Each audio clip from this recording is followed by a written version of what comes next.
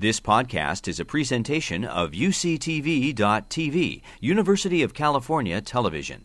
Like what you learn? Help others discover UCTV podcasts by leaving a comment or rating in iTunes. This is going to be a sort of a hands-on show and tell evening, so I'm going to spend some time talking about certain technologies that are out there and that are new, and then we've brought samples of all of them, so we're going to kind of trade off back and forth with Marlene showing them after I talk about them. So really excited to be here and speak with you about this subject that I'm really passionate about. And Marlene and I are often bouncing back and forth in the clinic, teaching people about all of the latest things. So these are some of the companies that I've worked with over the years and my disclosures, and here are Marlene's. And so before we dive into showing things, just wanted to, get some shouting out from the audience. What technologies in the diabetes space have you heard about? What are you most interested in? So have at it. Libre, continuous glucose monitoring, more Libre, insulin pumps, all right, and Dexcom. Good. All right, we're going to cover all of those.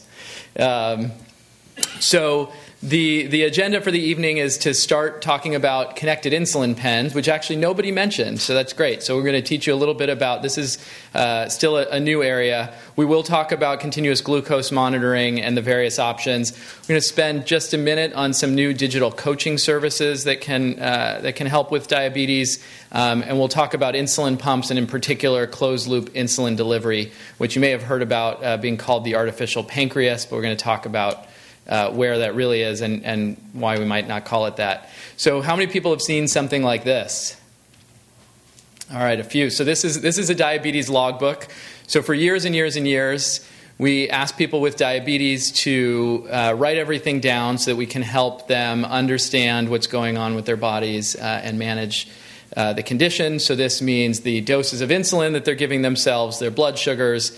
People would write everything down. And so fortunately, just like everything else in your lives, we're transitioning to more modern technology and using the tools available to us and hopefully making lives easier for people. And so there is increasingly more modern software that shows you your continuous glucose monitoring tracing here and the insulin doses that you're delivering here. And as the patient, you may not actually have to extend any special effort to get this information in one place to work through with your physician or your nurse or your diabetes educator to go through and talk about it. So let's now look at where are all these data sources coming from and what's available.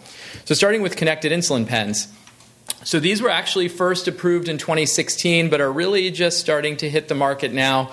So for most people, you probably haven't really seen or heard about these yet. So for many years, you had to draw up insulin from a vial with a syringe and then inject it. Maybe 10, 20 years ago, first came out with the insulin pen. But again, the information was lost. So you might inject the insulin and not remember how much you gave if you didn't write it down in a book somewhere. So what these do is actually capture, just using Bluetooth and sending it to your cell phone, capture the dose information from the insulin pen so you can remember exactly when you took your insulin, how much you took, and you can share that information with the doctor. It also has a calculator in it so that your doctor can kind of put in what settings they recommend you use, how much insulin you should take with each meal, and you actually just calculate your dose before you're going to eat, so it can give a lot more flexibility. So we're going to show that here. This is an actual InPen that we managed to get our hands on. It opens like that. There's a cartridge of insulin then that would fit inside.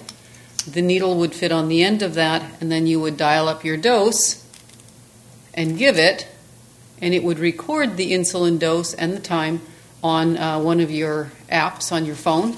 It'll also calculate the insulin dose for you if you have insulin to carb ratios and you have the formulas in order to do that. So that would be programmed into your pen. You would dial it up, take it, it would record the amount that you took, and it would track how long it was out there or the duration of the action of it. So it can be a really handy tool. Now, the company that makes this is still a small company in San Diego. And it's a little bit slower for them to get out into the market, into all of the pharmacies. A much larger company, Novo Nordisk, is coming out with their version of this connected pen sometime later this year. So those will probably be in much more widespread availability. And so some of the advantages, if you've either yourself or with a loved one seen anybody struggle with some of these problems as they're giving themselves insulin, it can be very easy to forget to take an insulin dose, to give yourself 2 doses back to back. I left the house yesterday and forgot to turn the alarm off in the morning and woke up my wife and daughter, and they were not very happy with me. And just little everyday things like that can be very hard to remember. And so having something that actually reminds you and can help you with that can be super useful. So again, can help with dose calculations and drive the conversation with your doctor, because you actually will have, rather than the doctor saying, how have things gone the last few months, and you have sort of a general conversation, you can actually look at the information, the real information that's happened over the last few months and discuss it together. So it can drive much higher value visits with your clinical team. Okay, so let's talk about continuous glucose monitoring. So Marlene and I were talking about this the other day in clinic. So what have been sort of the life-changing new technologies over the years? So the first one was really the invention of fingerstick blood sugars in the 1970s and 1980s. So before that, there was some urine testing. So these are our typical fingerstick glucose meters. Still, it's a very painful and arduous process, can be expensive. Continuous glucose monitoring was first introduced in 1999. The early technologies were very slow, inaccurate, expensive, and so they're really starting to come into their own in more recent years, and we'll talk about some of those in a minute. And then closed-loop insulin delivery, or the artificial pancreas, was first introduced in 2017. So this was one of the first fingerstick glucose meters, called affectionately the guillotine. You could see why it might have been called that. And so I'm going to jump all the way from the guillotine, skip the last 20 years to what the most recent experience is, which is the Dexcom G6 continuous glucose monitor. So Marlene has that here. Do you want to talk about the... Sure. So this is the insertion device that puts the sensor under the skin. People do this themselves. The sensor then sits underneath the skin. A little transmitter sits on top of it. That information is then beamed over to your receiver, and it will show you what your glucose level is now, what the direction the glucose is moving in. Is it going up, going down, staying flat, and where it's been in the last several hours. So you can also set alarms on here so that it will let you know if you're dropping too low, if you're going too high. You can share the information with a loved one that can follow your glucose readings as well as you. It's great for adults. It's great for parents who have children with diabetes who are at school. You can watch this from home and know that everything's okay, or that something wasn't okay but it got fixed. So you're holding what looks to be a pretty large device in your, This tangible. No, but in your left hand, what part of that goes up the skin? So, sure. You can't see it. You can't really see it. It's about 3 eyelashes thick and maybe a quarter of an inch to a half an inch long. That's what sits underneath the skin. This is then taped on the skin, and it sits flat on the skin. People wear it on their abdomen. You could put it on the back of your arm. And so it's got a pretty flat profile. That's what's actually on top of the skin. That gets changed every 10 days. Yes. So what goes under the skin is just a tiny little wire sensor that, most people, and I've worn them as well, say they don't really feel them when they're wearing it. So, the big chunky part sits on top. So you can see what a major change that is, right? So from going from pricking your finger all of the time, which is painful, only gets you one data point at a time, so you're getting one number. But in real life, as with everything in our bodies, if you remember back to your science classes about homeostasis, the body is constantly ebbing and flowing and trying to keep itself in balance, and your blood sugar is no different.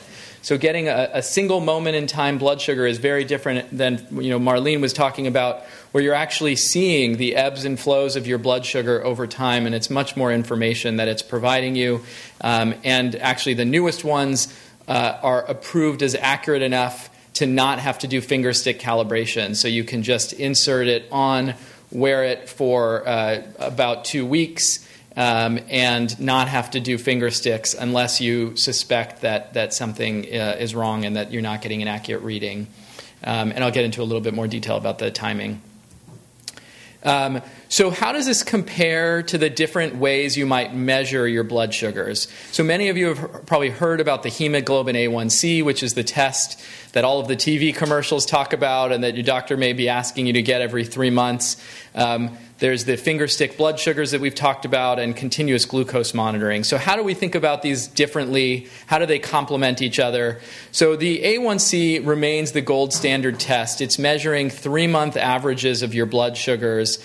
And all of the studies that have been done, the clinical trials over the last several decades, have used that to predict the risk of diabetes complications. So it remains the test that helps predict your risk of diabetes complications.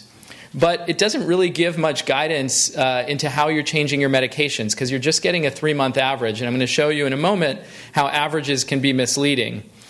We've talked about finger stick blood sugars and continuous glucose monitors. So one of the other advantages of the continuous glucose monitors is that they can give you alarms or alerts. So if you're using insulin, you go to sleep at night concerned about whether you might get a low blood sugar overnight, the continuous glucose monitor can actually alarm and wake you up and prevent you from having a low blood sugar that you don't notice.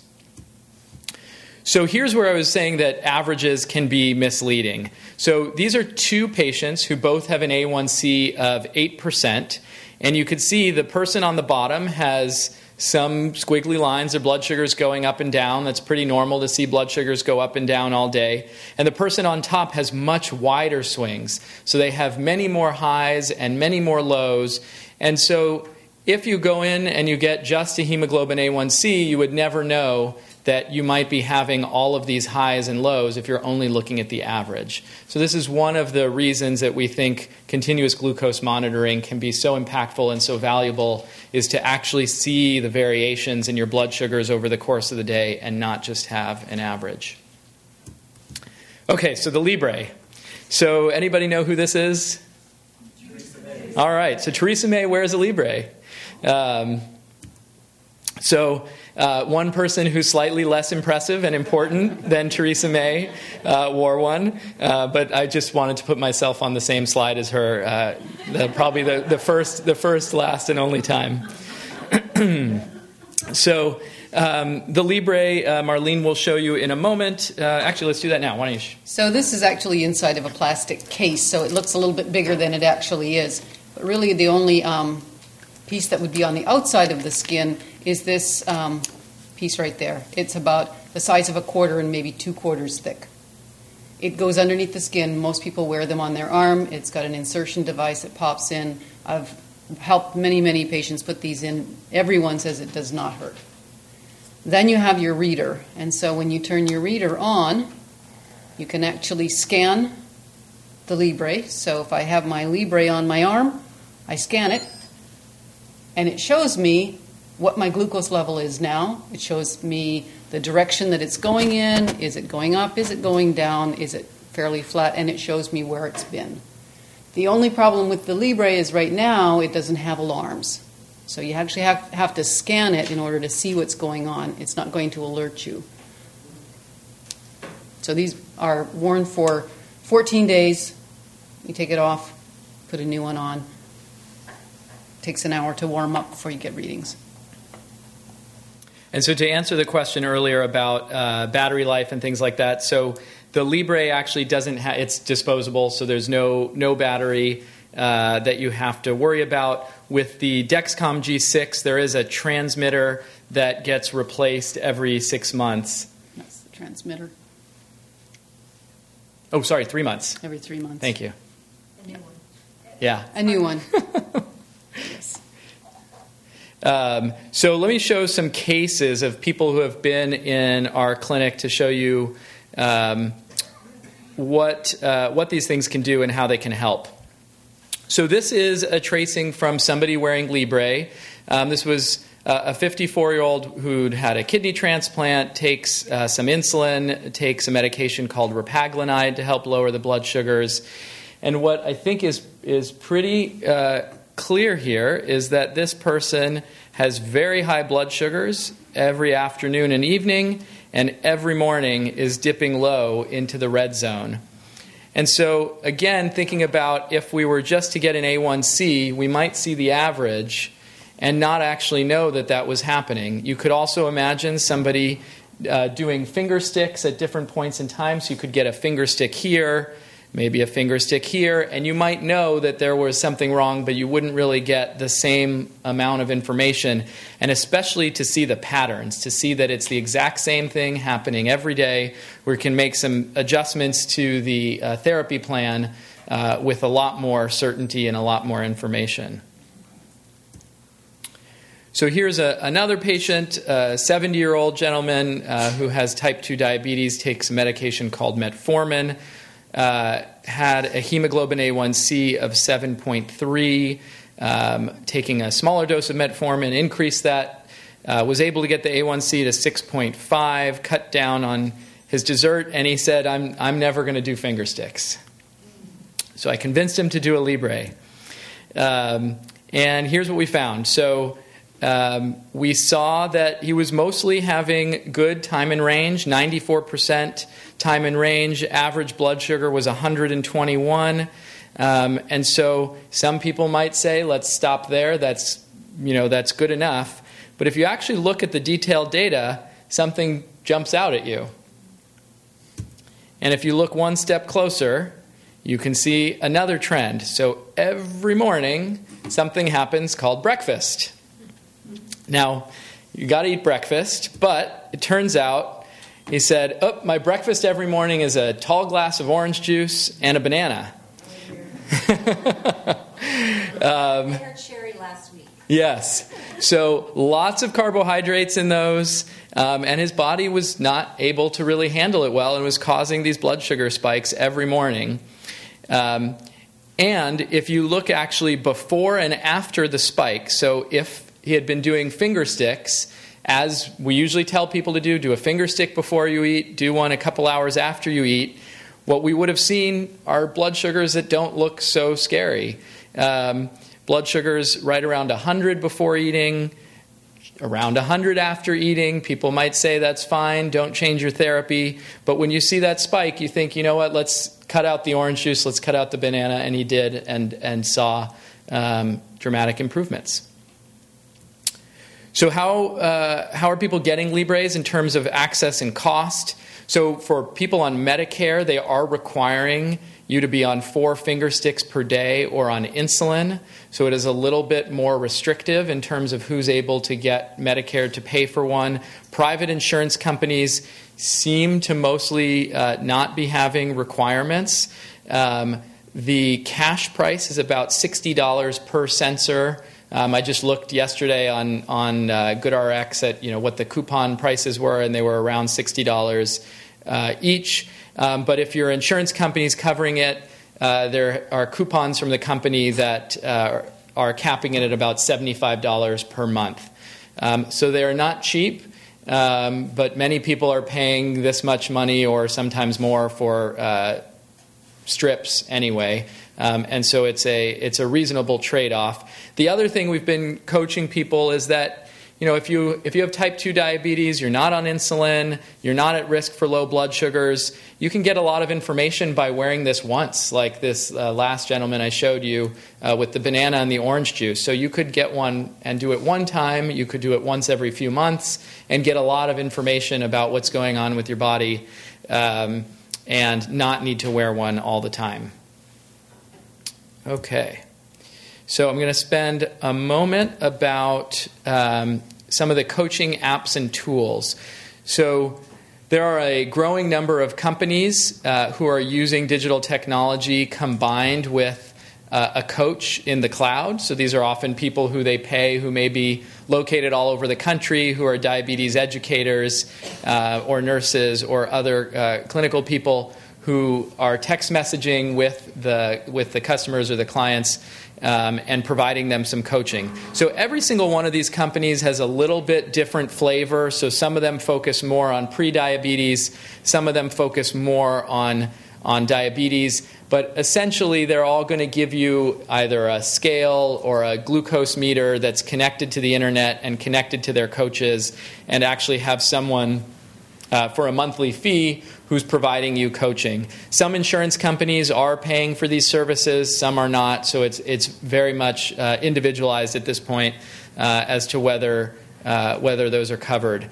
One of them is quite different than the others, which is Virta Health, which is doing an extremely low carbohydrate or ketogenic diet. They're also very expensive. Some of their early data is showing that they're having a lot of benefit in improving outcomes for people with type 2 diabetes, but you have to be motivated to go on a diet like that. Onduo, what's notable about them, I'll show in a second, is that actually is a spin-off from Google.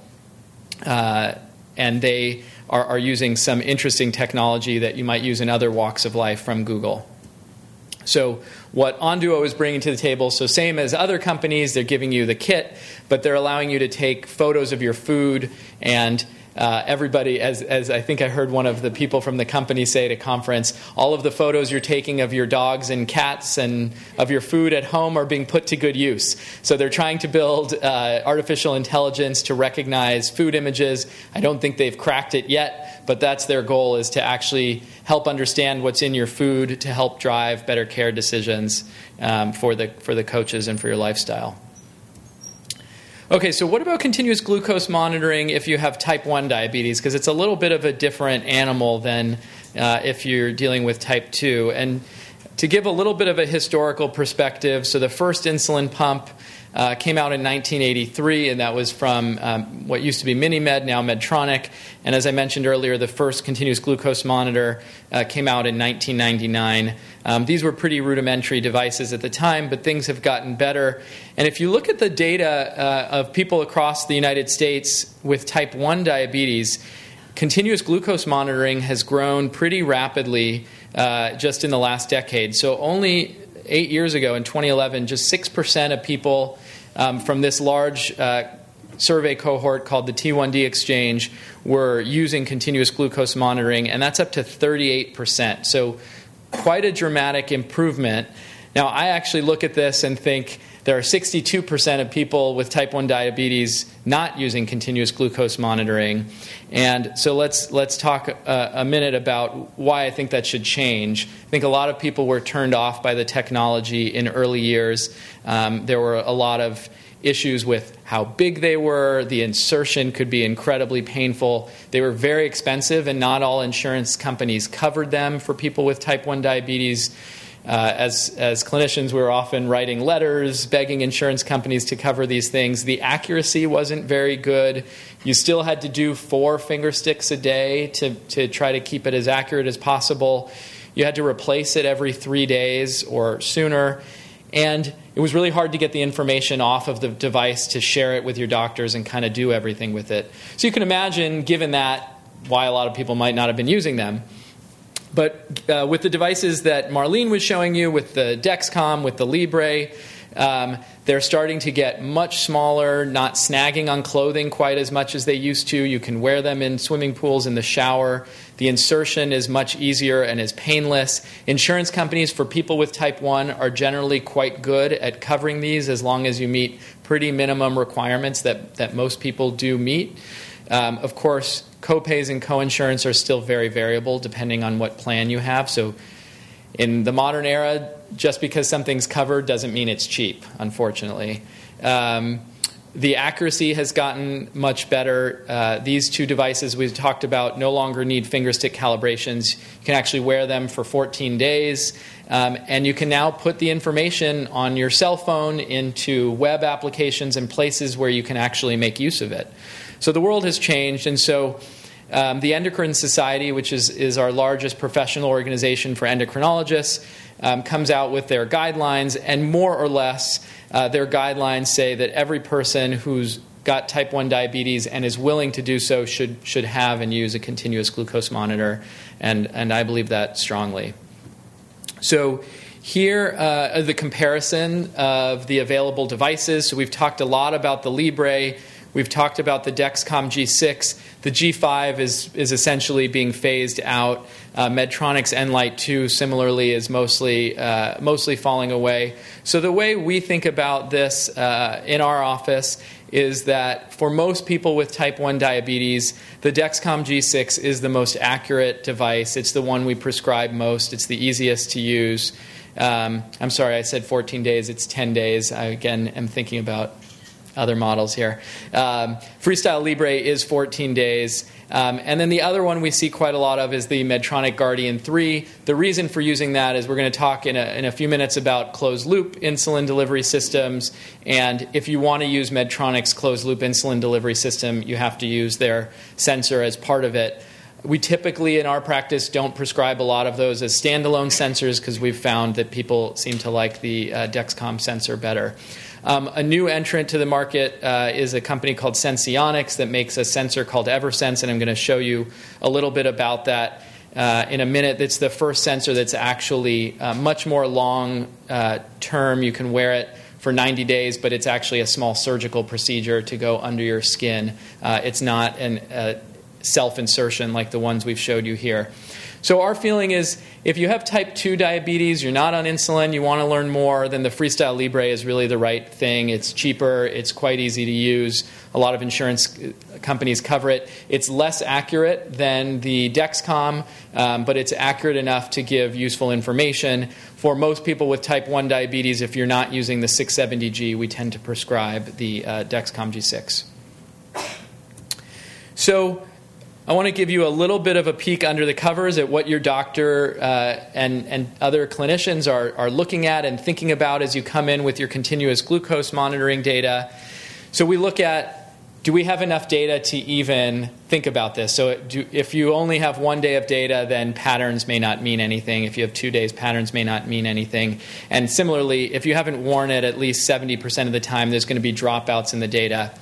What we're really looking for when we think about time in range is about 70%, more than 70% time. And again, we're talking really here for people with type 1 diabetes is what I'm focusing on here. Percent time in hypoglycemia should be less than 3%, and percent time in hyperglycemia should be less than 25%. These are very rough targets. We individualize these with most of our patients, but just to give you a sense of how you might think about this as you look at your own information. So if you get a report from Libre and you're looking at it, it's going to show you this time in range. We like to see that as high as possible. We also do look at the standard deviation because that gives you a sense of how much undulation there is going from high to low and high to low. One cool thing, I actually don't have anybody who uses this, but I think this is showing the possibilities now that these technologies are actually connected to the internet in a way they weren't in the past. This company had a clever idea that they actually, just on if you have an iPhone, you can connect the Dexcom information into their app, and you can preset an emergency contact. So if you get a low blood sugar, it'll automatically send a text message or call that person. So all kinds of possibilities as these things start to become connected to the internet with what application developers can create. When you come see us in our practice, we'll probably sit down with you and talk through something like this, which you saw earlier, where we're going to pull in information from if you have these connected devices, we're going to pull in information from your pump or your continuous glucose monitor or your insulin pens, and we're going to walk through the data and try to use it to help guide your care in a more targeted way than we might be able to do with just an A1C. Okay, so here's the Eversense implantable continuous glucose monitor. So full disclosure, we've never actually used this in our practice. And I don't have one to show you. And we don't have one. But these are out there in the world. There are increasingly some endocrinologists who are putting them in. We've just decided we haven't had enough demand in our practice yet to do it. But as you can see here, basically the doctor it's a less than 5-minute surgical procedure, but they use a device to basically insert it just under your skin, and they leave this small, almost pellet that is the sensor under your skin, and it stays there for 90 days. You do still wear something above it. So these can go sort of on your flank and the small of your back or the back of your arm, and you still have to wear something on the skin above it to sort of read it and send the information, but you can actually take it on and off. So some people prefer that because they can actually remove the object on the skin completely so that there's no sign that they're wearing a continuous glucose monitor at all. Okay, so let's talk about insulin pumps and closed loop. So before we dive into this, why don't we do some show and tell with the pumps? So just to give you an idea of what's out there, there's really only 3 pumps available right now. One is the T-Slim, so this is a tandem pump.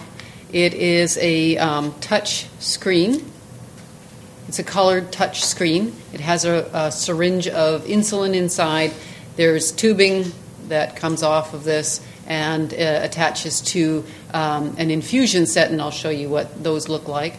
So this will team up with the Dexcom, and so you can see your Dexcom information on here as well as your pump information. Next, I'll show you the tubeless pump. So there's one pump on the market that doesn't have tubing, and to some people that's quite appealing. That's the Omnipod, and so this has a sticky backing to it. This is actually the pump itself. People wear it on the back of their arm or they wear it on their abdomen. You fill it on the back, you fill it with insulin, and then it pumps through a little catheter that sits underneath the skin. You wear it for 3 days, you take it off, and you put a new one on. The controller looks like this, and this is where you program your basal insulin rates and your bolus ratios, and you would put in your blood sugar, tell it how many carbohydrates you're eating, and it would calculate the dose. You would push a button, it would send the message to your pump, and the pump would deliver that bolus for the insulin. Right now, it's not integrated with any of the CGMs, but they're frantically working on it. And then finally, and Aaron's going to spend more time talking about the 670G, which is the only partially automated pump. This is, if you remember the slide of the first insulin pump, the MiniMed pump, this is the latest Medtronic pump. It has a place where there would be a syringe full of insulin and tubing that will come off of that will attach then to a infusion set that goes underneath the skin and delivers the insulin. This is programmable for your basal insulin. You tell it what your blood sugar is, just like the Tandem and the Omnipod. It will calculate the dose and will give it to you. This will work with the Guardian sensor, and Aaron's going to tell you more about how that sensor works. It's a CGM, but it works together with the pump to determine how much insulin to give. Last thing to show you is the infusion sets themselves. This is our example board, but an infusion set looks like that. It sits under the skin. It's put in there with a needle, but it's actually just a plastic cannula that sits under the skin. You can disconnect. I'm not trying to take the whole thing off. You can disconnect it and just leave that there if you wanted to go swimming or take a shower. If you wanted to be off of the pump for a short period of time, you could do that. This then ultimately is the tubing that would then attach to your pump. And so that's my pump here. So that ultimately then would be the setup for the Medtronic pump with the tubing attached to it. All right. Okay. So, yes. Yeah. That's a great question. So the question for people in the back was, do insulin pumps, we were talking about them for type 1 diabetes, do they also allow you to cover basal insulin or long-acting, or do they only have fast-acting insulin? And so the way an insulin pump works is that they are filled only with fast-acting insulin, but because they're pumping them into you continuously, you are delivering a basal insulin dose. So for people who are taking injections, they might take 2 different kinds of insulin. One that they inject once or maybe twice a day that covers what we call the basal insulin or basal metabolic rate and is covering you all through the day in sort of a flat mechanism of action. And then when you're going to eat, you cover yourself for your meals and the food you're going to eat with fast-acting bolus insulin. So with a pump, it's dripping in slowly fast-acting insulin all day for the basal rate. And then you tell it when you're going to eat, you punch in, I'm going to have 30 grams of carb or 45 grams of carb or 50 grams of carb, and my blood sugar is 140, and it's pre-programmed with the calculations, and it will deliver a bolus just like you would be taking a bolus. So even though there's only one kind of insulin actually inside the pump, you are getting both the basal and the bolus insulin. Now, I will say that one of the risks of the pump is because you're not actually injecting basal insulin. You saw, Marlene showed you that there's long tubing and you've got a machine here, and as we know, machines sometimes do fail. And so one of the risks of the pump is that if the cannula site gets clogged, or sometimes the cannula bends, or the tubing can get clogged, or sometimes the pumps have mechanical issues, or the battery dies, the insulin might stop infusing or not be able to get into your body. And because you don't have long-acting insulin in your system, if you have type 1 diabetes, it can become an urgent situation more quickly than it does if you're taking injections. So they offer a lot of convenience for people. If you're an athlete, you can change your dosing quite variably if you want to. Whereas if you take an injection of long-acting insulin, you take 1 dose, that's it for the whole day. With these, you can change those basal doses up and down through the course of the day. So you get a lot more flexibility, and there's the calculator built in.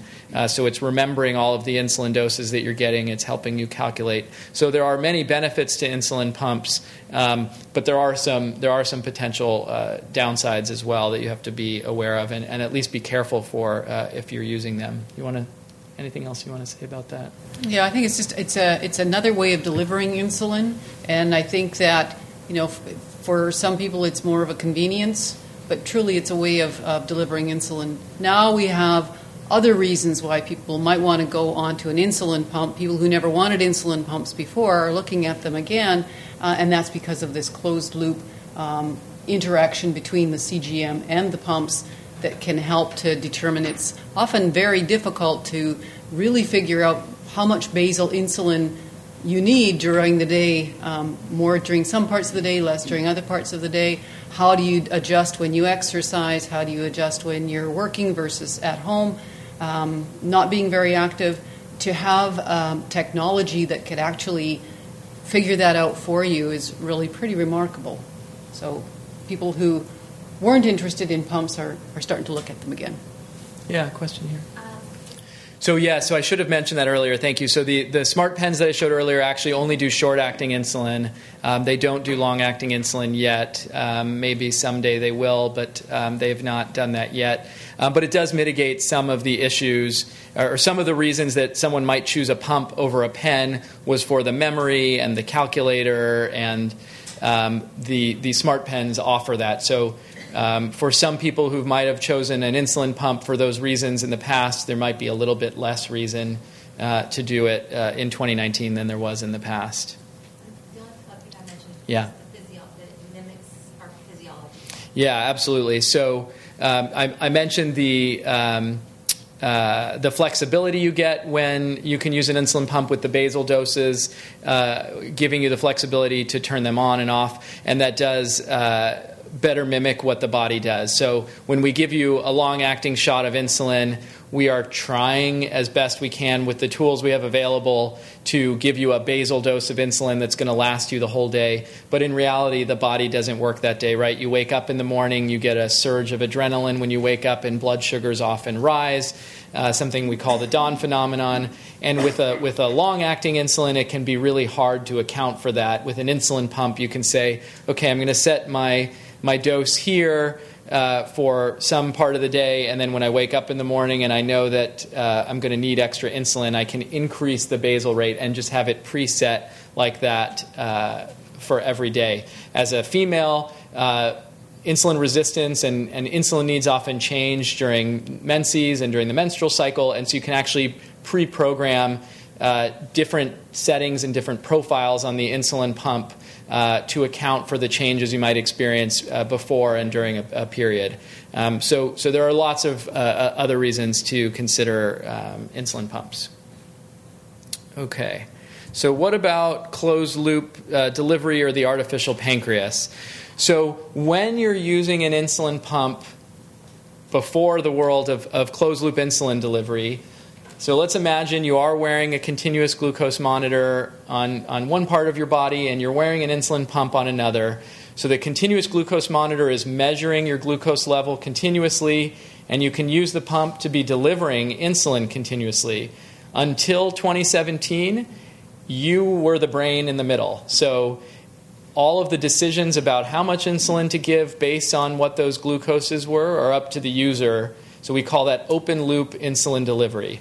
And so that basically means you're looking at the blood sugars and you're making the determination completely about what to do and how much insulin to give yourself. What the closed-loop insulin delivery systems are doing are putting something called a control algorithm. It doesn't necessarily need to be a device, but it's a control algorithm in the middle. And so what that's doing is it's a computer algorithm that is often it's currently built into the insulin pump, but in the future will actually run as an app on your cell phone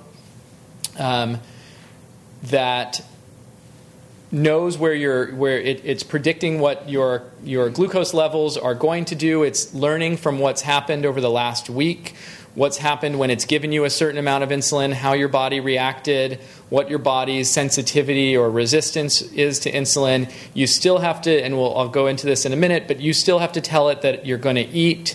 You still have to tell it if you're going to exercise. So we don't consider this a fully artificial pancreas because you can't just put these devices on you and walk away. There's still a lot of work effort involved, but it does provide some autonomous control of your basal rates and your blood sugars. And so the JDRF created these 6 categories of the artificial pancreas development. And I'll walk through what they all are, but I think oftentimes the media will say the artificial pancreas is here, and we have to kind of dial that back and explain what's really here and what it really means and what we really have.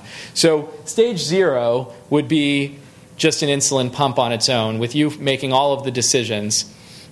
Stage 1 we had many years ago, which is if the glucose level on the continuous glucose monitor got very low, the algorithm would say, I'm shutting insulin off. So it would just shut off your basal insulin if it sensed that things were going low. Stage 2, and what the company Tandem has currently, and something called Basal IQ, is predictive low glucose suspend. So it doesn't just shut off insulin, basal insulin, when you go low. It actually predicts when you're going to go low and shuts it off, trying to prevent the low blood sugar from happening. What the 670G is really stage 4, and we call this hybrid closed loop. So 24/7, as long as everything is connected and working as it's supposed to, it is adjusting your basal insulin rates completely in the background without you making changes to your basal insulin rates. So again, you still have to tell it that you're going to eat. You still have to give it your carbohydrates before you eat. Ideally, you're still doing that before you eat to give your body the best chance of using the insulin well for your meal. But the basal insulin rates are adjusting continuously in the background. What we really want to get to is stage 5 and 6, and that's really when we're getting to fully autonomous insulin delivery. We're not there yet, and I would say we're still many years away from that happening. I'll show you in a minute. There is one company that is using dual hormone closed-loop therapy, and I'll talk in a minute about what that is, but they're not available on the market now. So the best you can do right now is the 670G. Tandem will be coming out hopefully sometime in the next year with what they're calling Control IQ, which is going to use the same pump but there'll be a software update to let you get hybrid closed loop that will be similar to what you're getting from Medtronic. So the way we think about using these devices today is really like bumper bowling. So they are pretty effective at keeping you out of the gutters. It is not, I took my daughter last weekend. You're not going to get a strike every time.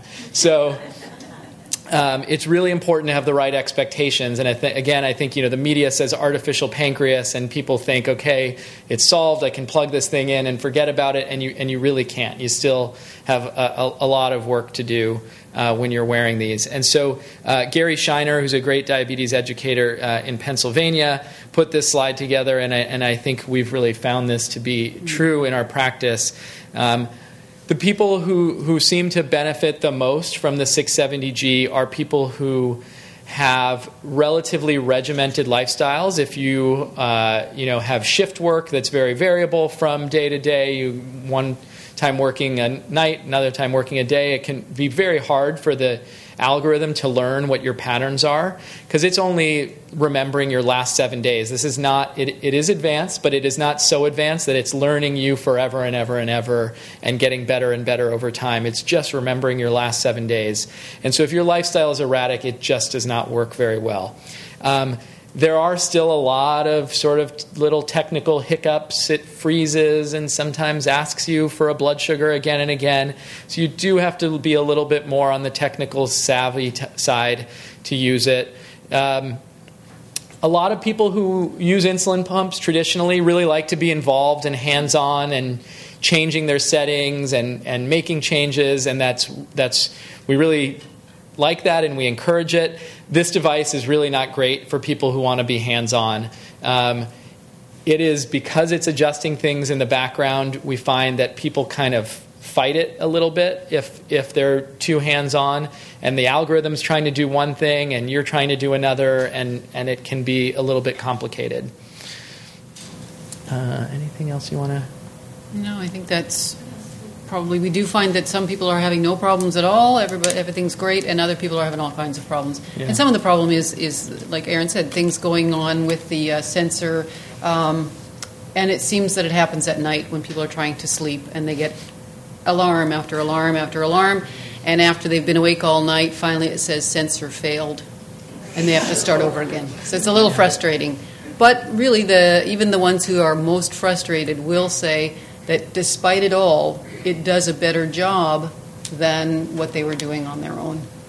So I think there are some benefits, but it's going into it with the right expectations and not expecting that it is going to be a hands-off, because it's learning when to step in and when to step back, and that's probably the hardest part of it. Yeah.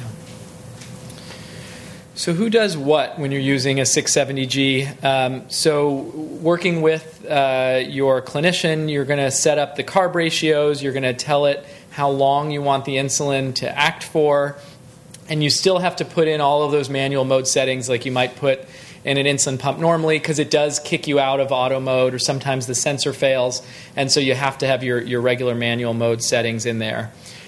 The algorithm does automatically determine your basal rates. Like I was saying, it automatically determines your sensitivity factor, and the target is preset at 120 milligrams per deciliter, unless you tell it you're exercising, when it sets the target to 150 milligrams per deciliter. So again, for people, there are people who want really tight blood sugar control. They always want to be 85. This is going to make it impossible, because it's going to be trying to push you higher towards 120. As the user or the patient, you still have to do 2 to 4 finger stick calibrations per day for Medtronic's sensor. So unlike the other sensors, they still do require finger stick calibrations. And again, you still have to tell it if you're going to eat and how much, and put in finger sticks for correctional boluses. There are also some features that people like to use in their insulin pumps that are no longer available. So you can't set a temporary basal rate, or some people will do something called a square wave or a dual wave bolus with an insulin pump, which is if you're eating a very high-fat meal and you can no longer have that level of control when you're using the closed-loop system. So here's what it's doing in action, and I want to take a minute to kind of show you, because I think this is really fascinating. So on top here, you're looking at a continuous glucose monitoring tracing from a 670G user. Each of these dots are their finger stick levels, and everything else is from the CGM. What you're seeing below here in the purple are their insulin boluses. So this is telling it that you're eating 30 grams of carbohydrate, and it's going to give 4.3 units of insulin. But what the 670G is really doing are these pink spikes here. So this is the algorithm changing basal insulin rates, turning it on and off and on and off in a very pulsatile fashion based on, so this is the person, let's see, that's middle of the night. So here we are. So midnight to 6 a.m., you can see that the basal insulin is kind of going on and off, and it's keeping the person in a relatively stable blood sugar range, which can be really hard to do. And then here they ate a meal, they took a dose of insulin, maybe it wasn't enough, the blood sugar got really high, and so in trying to compensate, the algorithm said, whoa, we're going to turn the insulin level way up. We're going to try to bring the person back down. And sure enough, it did. And then it shut itself back on, and then, shut itself back off, and then kept going.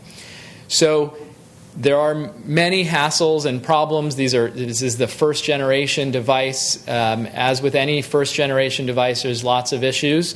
But you can start to see the promise of how these things can be incredibly impactful, incredibly helpful, and as future generations come out, they're going to get better and better.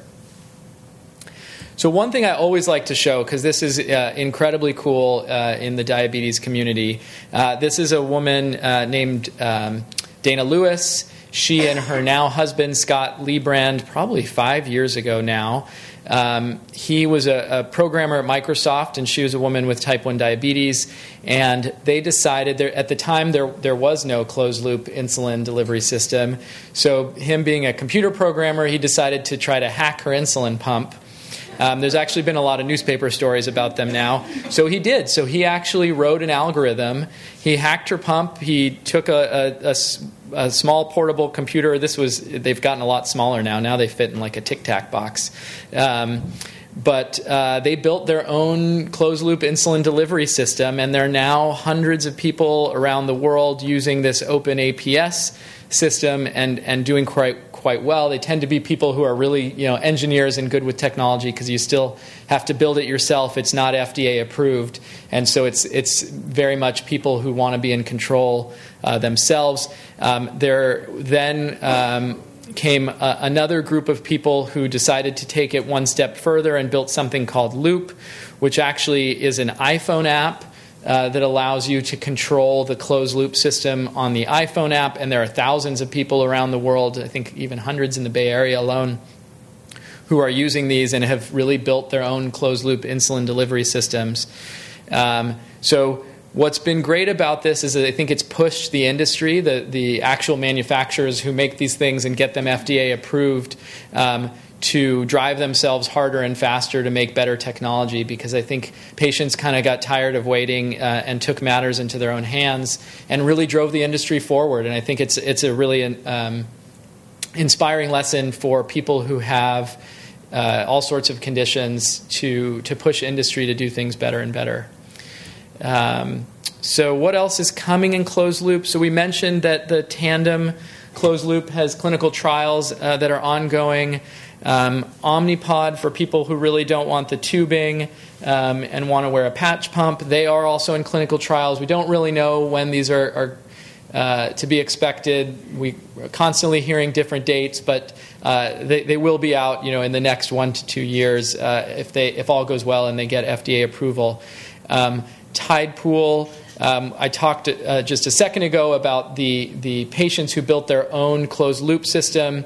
So JDRF actually decided to push forward something called the Open Protocol Insulin Delivery in 2017. And what they're trying to do is allow patients to choose their own components and piece them together to build a closed-loop insulin delivery system. So today, when you use the Medtronic system, it's a little bit more like the Apple ecosystem, where everything you have to use has to be Apple to talk to each other. So you have to use the Medtronic sensor, you have to use the Medtronic pump, you have to use the Medtronic algorithm, and they all work together as a system. What this is doing is really breaking that apart and saying you might want to choose one manufacturer's continuous glucose monitor and another manufacturer's pump and an algorithm or an app that goes on your phone from somebody else. And so the FDA, along with JDRF, is actually trying to create that kind of an interoperable ecosystem where you can choose and mix and match devices together. So Tidepool as a company is actually going to try to commercialize and go through the FDA to get that Loop iPhone app approved. Yeah. Well, what if I just want to get some information? I don't want any insulin. I have been known to have hyperinsulinemia from time to time, and I just want some information so I can figure out my patterns a little bit better. Mm-hmm. What would you suggest? Yeah, so for a sort of short term, just want to learn a little bit more, I think that's where the Libre really comes in well.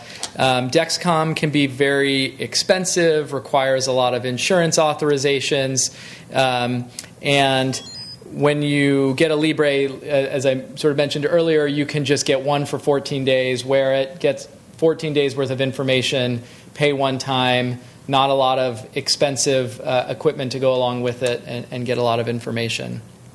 So as you can see, there's a couple of more companies working on closed-loop insulin delivery, and so there will be a lot more options coming forward in the years. So I think the big, if you're going to walk away from here with a couple of big picture lessons, I think one is to start thinking beyond the A1C. A1C is still a very important measure, and we still check it, but there is a lot more information out there to be had, and so for a lot of people, the A1C alone is not enough. Who should be getting continuous glucose monitoring?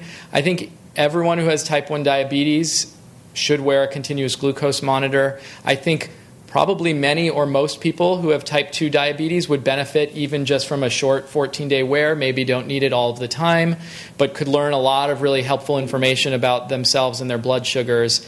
I also think there are some people who might have other risk factors. If you have a family history, if you've got a woman who's going to be getting pregnant and has a family history of diabetes and is at risk, I think there are other people who might benefit from a short wear of a continuous glucose monitoring. There isn't really yet a lot of clinical trials or information on that, but I think it's relatively low risk and might provide some benefit with people. Again, there's a lot more emerging options for mobile connected coaching services. So I showed that slide with a lot of different companies, and I think you can get the slides online so you can go back and look. There's a lot of companies now who will let you sign up for a monthly fee and provide coaching online. And as we just talked about, a lot more options coming in closed-loop insulin delivery for people with type 1 diabetes. So I always like to end with my faraway prediction. So here's where I think by 2025, this is where I think things will be. So I think if you have type 2 diabetes, I think finger sticks will be gone. I think for many people that may happen even sooner, but I think continuous glucose monitoring is going to get smaller, cheaper, easier, and the days of really painful finger pricking will soon be over. I think we'll have a lot more options around virtual care and remote coaching so that there will be, some, whether it's a person or an algorithm helping to actually coach you based on what your data is continuously. I think same thing for type 1 diabetes. I think finger sticks will be essentially gone. I think continuous glucose monitors will last much longer than they do 10 or 14 days. Same thing, they will get smaller and cheaper, and we're going to get much closer to autonomous closed-loop insulin delivery in the next 5 years. Will we get to fully autonomous in 5 years? Maybe, maybe not, but we'll be much closer to it than we are today.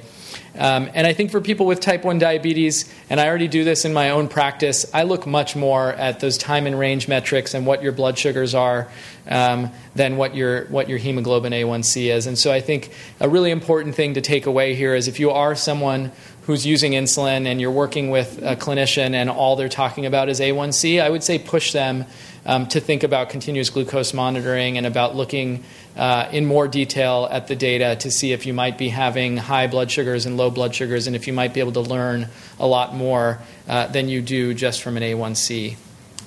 So with that, we are happy to take lots of questions. Yes?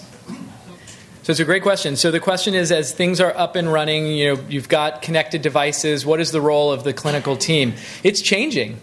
So most medical centers, most doctors' offices were set up to have you come in every 3 months, get an A1C, maybe look at your logbook with your finger sticks, and all of a sudden you've got hundreds of thousands of continuous glucose monitoring data points coming in. And so we're trying to change the way we deliver care. We do use the websites that I showed you to look at the data. We don't yet have, I think where we'd ideally like to get to is sort of like a tiered system where maybe the first stop is the computer gets smart enough to kind of be watching you all the time and sort of do a check engine light kind of thing. And if something's wrong, then maybe there's a clinician who looks at that information, and then you come in to meet with your team to actually like do your big checkup, your big maintenance every once in a while. It's going to take time for the healthcare delivery system to move in that direction, and so we're not there yet, but we're slowly over time moving that way. Yeah. So I'm so grateful you asked that question. So the question was, is there any animosity between the medical community and the companies building these devices? So on one hand, I would say no. I think they are doing their best to create devices that are useful for patients. We wish they would go faster, just like anything else, and make things better more quickly. There is one place where I do have some animosity, and I'm more than happy to have all of you become advocates for this. So there was a law passed in 2016 called the 21st Century Cures Act that gives every person in the United States the right to have access to their health information. And so UCSF and other medical centers, just in the last year, we have, you can now actually on your iPhone or from other places, you can go download your health information or the basic parts of your health information from your electronic health record. It is your legal right, and we've connected it so that you can go do that. It is not the same for these device companies. So they are not under any, the law did not yet apply to them, so they're not currently under any legal mandate to give you access to the data from your device. So most of them will provide their own software for you to use and go look at it. But if you want to go use different software, if you wanted to pull it into something like Apple Health, or there are others, but Apple Health is really the largest one. There are some companies, so Dexcom, for example, allows you to do that, but there are others who don't. And so I think it's important for everyone here to speak up about that. Write your Congress people and tell them that you think the 21st Century Cures Act should apply to the device manufacturers as well. Yeah. As a physician, how do you feel about the quality of data that these devices collect compared to a finger stick? Yeah. You have a certain reliability that you are accustomed to.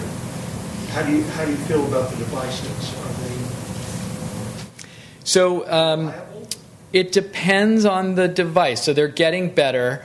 So one of the slides I showed had a number called the MARD, and that more or less is showing you the error rate of the devices. It's how accurate they are compared to the finger sticks.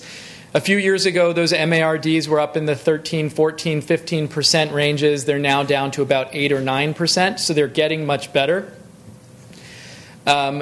One thing that's really important to say is that the continuous glucose monitors, because they're sitting in the subcutaneous tissue, they're not actually reading blood. So the finger stick is getting blood, and that is really the source of truth for what is your blood sugar. These are reading interstitial fluid in the fat, and there is a lag time. So a lot of times people come in and they say, I looked at my CGM number and then I checked my finger stick and they're not the same. And sometimes it's because the CGM may not be perfectly accurate, but sometimes it's just because there is a lag and it's expected. And so at the end of the day, the true number is or the closest thing to the true number is a blood sugar. There are still a lot of accuracy problems, though, even with finger sticks. So finger sticks, remember, if your finger might have food on it, isn't perfectly clean. There are a lot of people who are buying strips off the internet, test strips off the internet that might, not be manufactured properly or might have sat in a warehouse that was hot. And so we've come to believe that finger sticks are perfect. They're really not. It's really a lab blood sugar is the gold standard. Finger sticks do pretty well. And CGMs are doing almost as well as blood sugars as a finger stick, but you're also getting so much more information that even if the accuracy is a little less good, I think it's kind of overwhelmed by how much more information you get. I agree. I think we were so used to looking at these points in time of the finger stick readings. Now we're trying to refocus and look more at what's the trend and what's the pattern. Does this happen every day? Is this something that we could change? I think that we're kind of getting away from that single point in time. So our minds are changing. The arrows allow prevention. So if you get arrows down on your glucose monitoring, you can essentially almost 100% prevent hypoglycemia. Is that too extreme? At least I can. Mm-hmm. So if you're paying attention to those arrows on your CGM, it gives, even if it's not actually precise, you can prevent impending low blood sugar, which is amazing. I mean, we've just never had that ability with points in time. So I also teach my patients to look at, they say all the time, oh, my finger stick said this and my CGM said this. Is it accurate? And so you have to kind of relearn the directional arrows give you so much more information. So I'm reteaching people all the time about the meaning of their information. Yeah, absolutely. Because a blood sugar of 120 without, where it's predicting that you're staying the same is very different from 120 rising rapidly, is very different from 120 falling quickly. The way you might think about those and approach them are all very different. And so completely agree that it's a reframing of the way you think about it. So I wanted to just get back to the lady over here who asked the question, Oh, yeah. so we don't miss her. So her question was about piecing together your own insulin pump, versus using one that's FDA approved and on the market.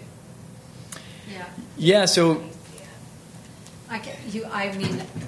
the components are pretty cheap. So you're buying. So they all use a Dexcom CGM. So you're paying like you would for a Dexcom CGM. Currently, the systems use a very old Medtronic pump that people have figured out how to hack, and those can be very expensive because they've gotten rarer and rarer. So they're sort of on eBay and places like that. And I think they used to be cheaper, but they're marking up the price. The price has been driven up quite a lot. The components that sit in the middle are, I think, $100 or $200 for the Riley Link computer. It's like a tiny computer that are relatively cheap. And then the hack is people are willing to go and show you how to actually do the hack. I mean, this is a really open community, so people are willing to show you how to do the programming, how to do the hack into the system. It's just that those pumps used to be valueless. They're old. They used to be zero. Sorry, Kyle. They used to be valueless, these old pumps, because they were third generation, 3 generations ago. But now there's a black market for them, unfortunately. So you have to have resources to get the old pumps to hack. Yeah, so what the A1C is your red blood cells have hemoglobin in them. And the A1C is looking at how much glucose attaches to the hemoglobin. Your red blood cells live on average about 90, sometimes 120 days, but around 90 days. And so the blood test is measuring the average amount of glucose stuck to your red blood cells. And because the red blood cells live about 90 days, it's about a 90-day average. So any disease, actually, that changes your red blood cells can impact the accuracy of the A1C. So if you get a blood transfusion, if you have chronic kidney disease, that can sometimes affect your red blood cells. If you have certain types of anemia, It can affect your red blood cells. So really anything that can impact how long your red blood cells live or the shape of the red blood cells can sort of impact the accuracy of the test. Sure. Yeah, so the question is, with all this technology, why haven't we seen something that is all encompassing, one box, easy to use? I think there are companies that are trying to get there. I think it's just still very early. So, for example, all of the closed-loop systems that are in development right now, or at least close to the market, still require a separate site for the CGM sensor and for the insulin pump. I know there's been a lot of thinking and testing around using one puncture or one site to do it, but no company has really figured that out quite yet. So I think one thing would be getting same-site insulin delivery and continuous glucose monitoring. The other piece is really about the software and just making things easy to use. And I think, honestly, part of the problem is that closed-loop insulin delivery systems are built for the type 1 diabetes market, which, from a financial perspective, is as these big drug companies look at this, it's a pretty small market. And so there's not enough of a financial incentive.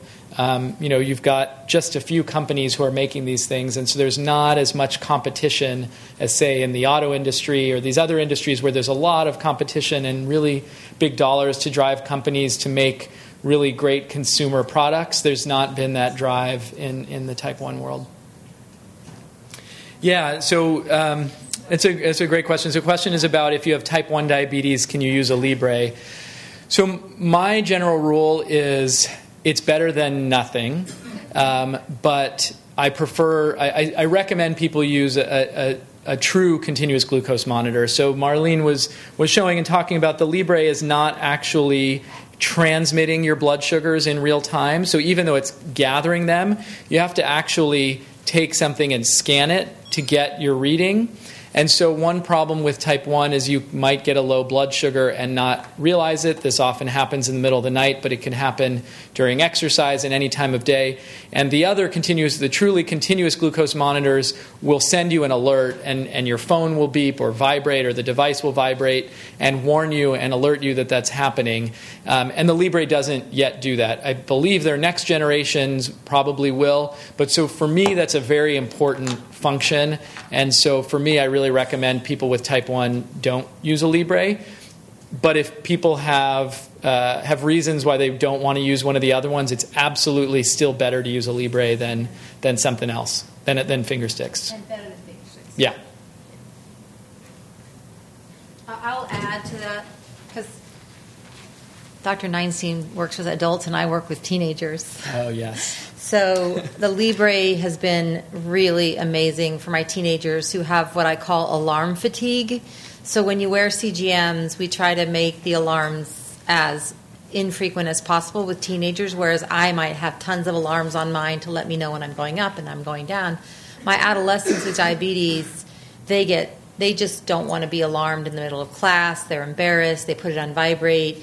They start ignoring their alarms. And so the Libre is an option. They give up on their sensors. They take them off. They refuse to wear them. They take a hammer and they crash their transmitters. They've done all kinds of things. So the Libre is a step where they have the power to choose when to look at the blood sugar. Now they still need to look at that blood sugar at least 3 times a day in order to get the continuous feed. So you have to actually wand the Libre 3 times a day, and then it connects all 24 hours of data. So we work with them to try to get them to interact with their data at least 3 times a day. More is better, of course. But I'm finding that the adolescents I put on Libres are then getting more data than they were on finger sticks, which is like sometimes 1 every other day. I mean, they get burnt out very easily because of their developmental stage. So. And that happens with some adults. They don't want the alarm fatigue. They don't want the constant alarming, and so they want to be in control of when they're engaging with the data. So for WhatsApp. Yeah. All right. So we have the devices up here. Thank you so much for your attention and your great questions. This was really fun. You've been listening to a podcast by University of California Television. For more information about this program or UCTV, visit us online at uctv.tv.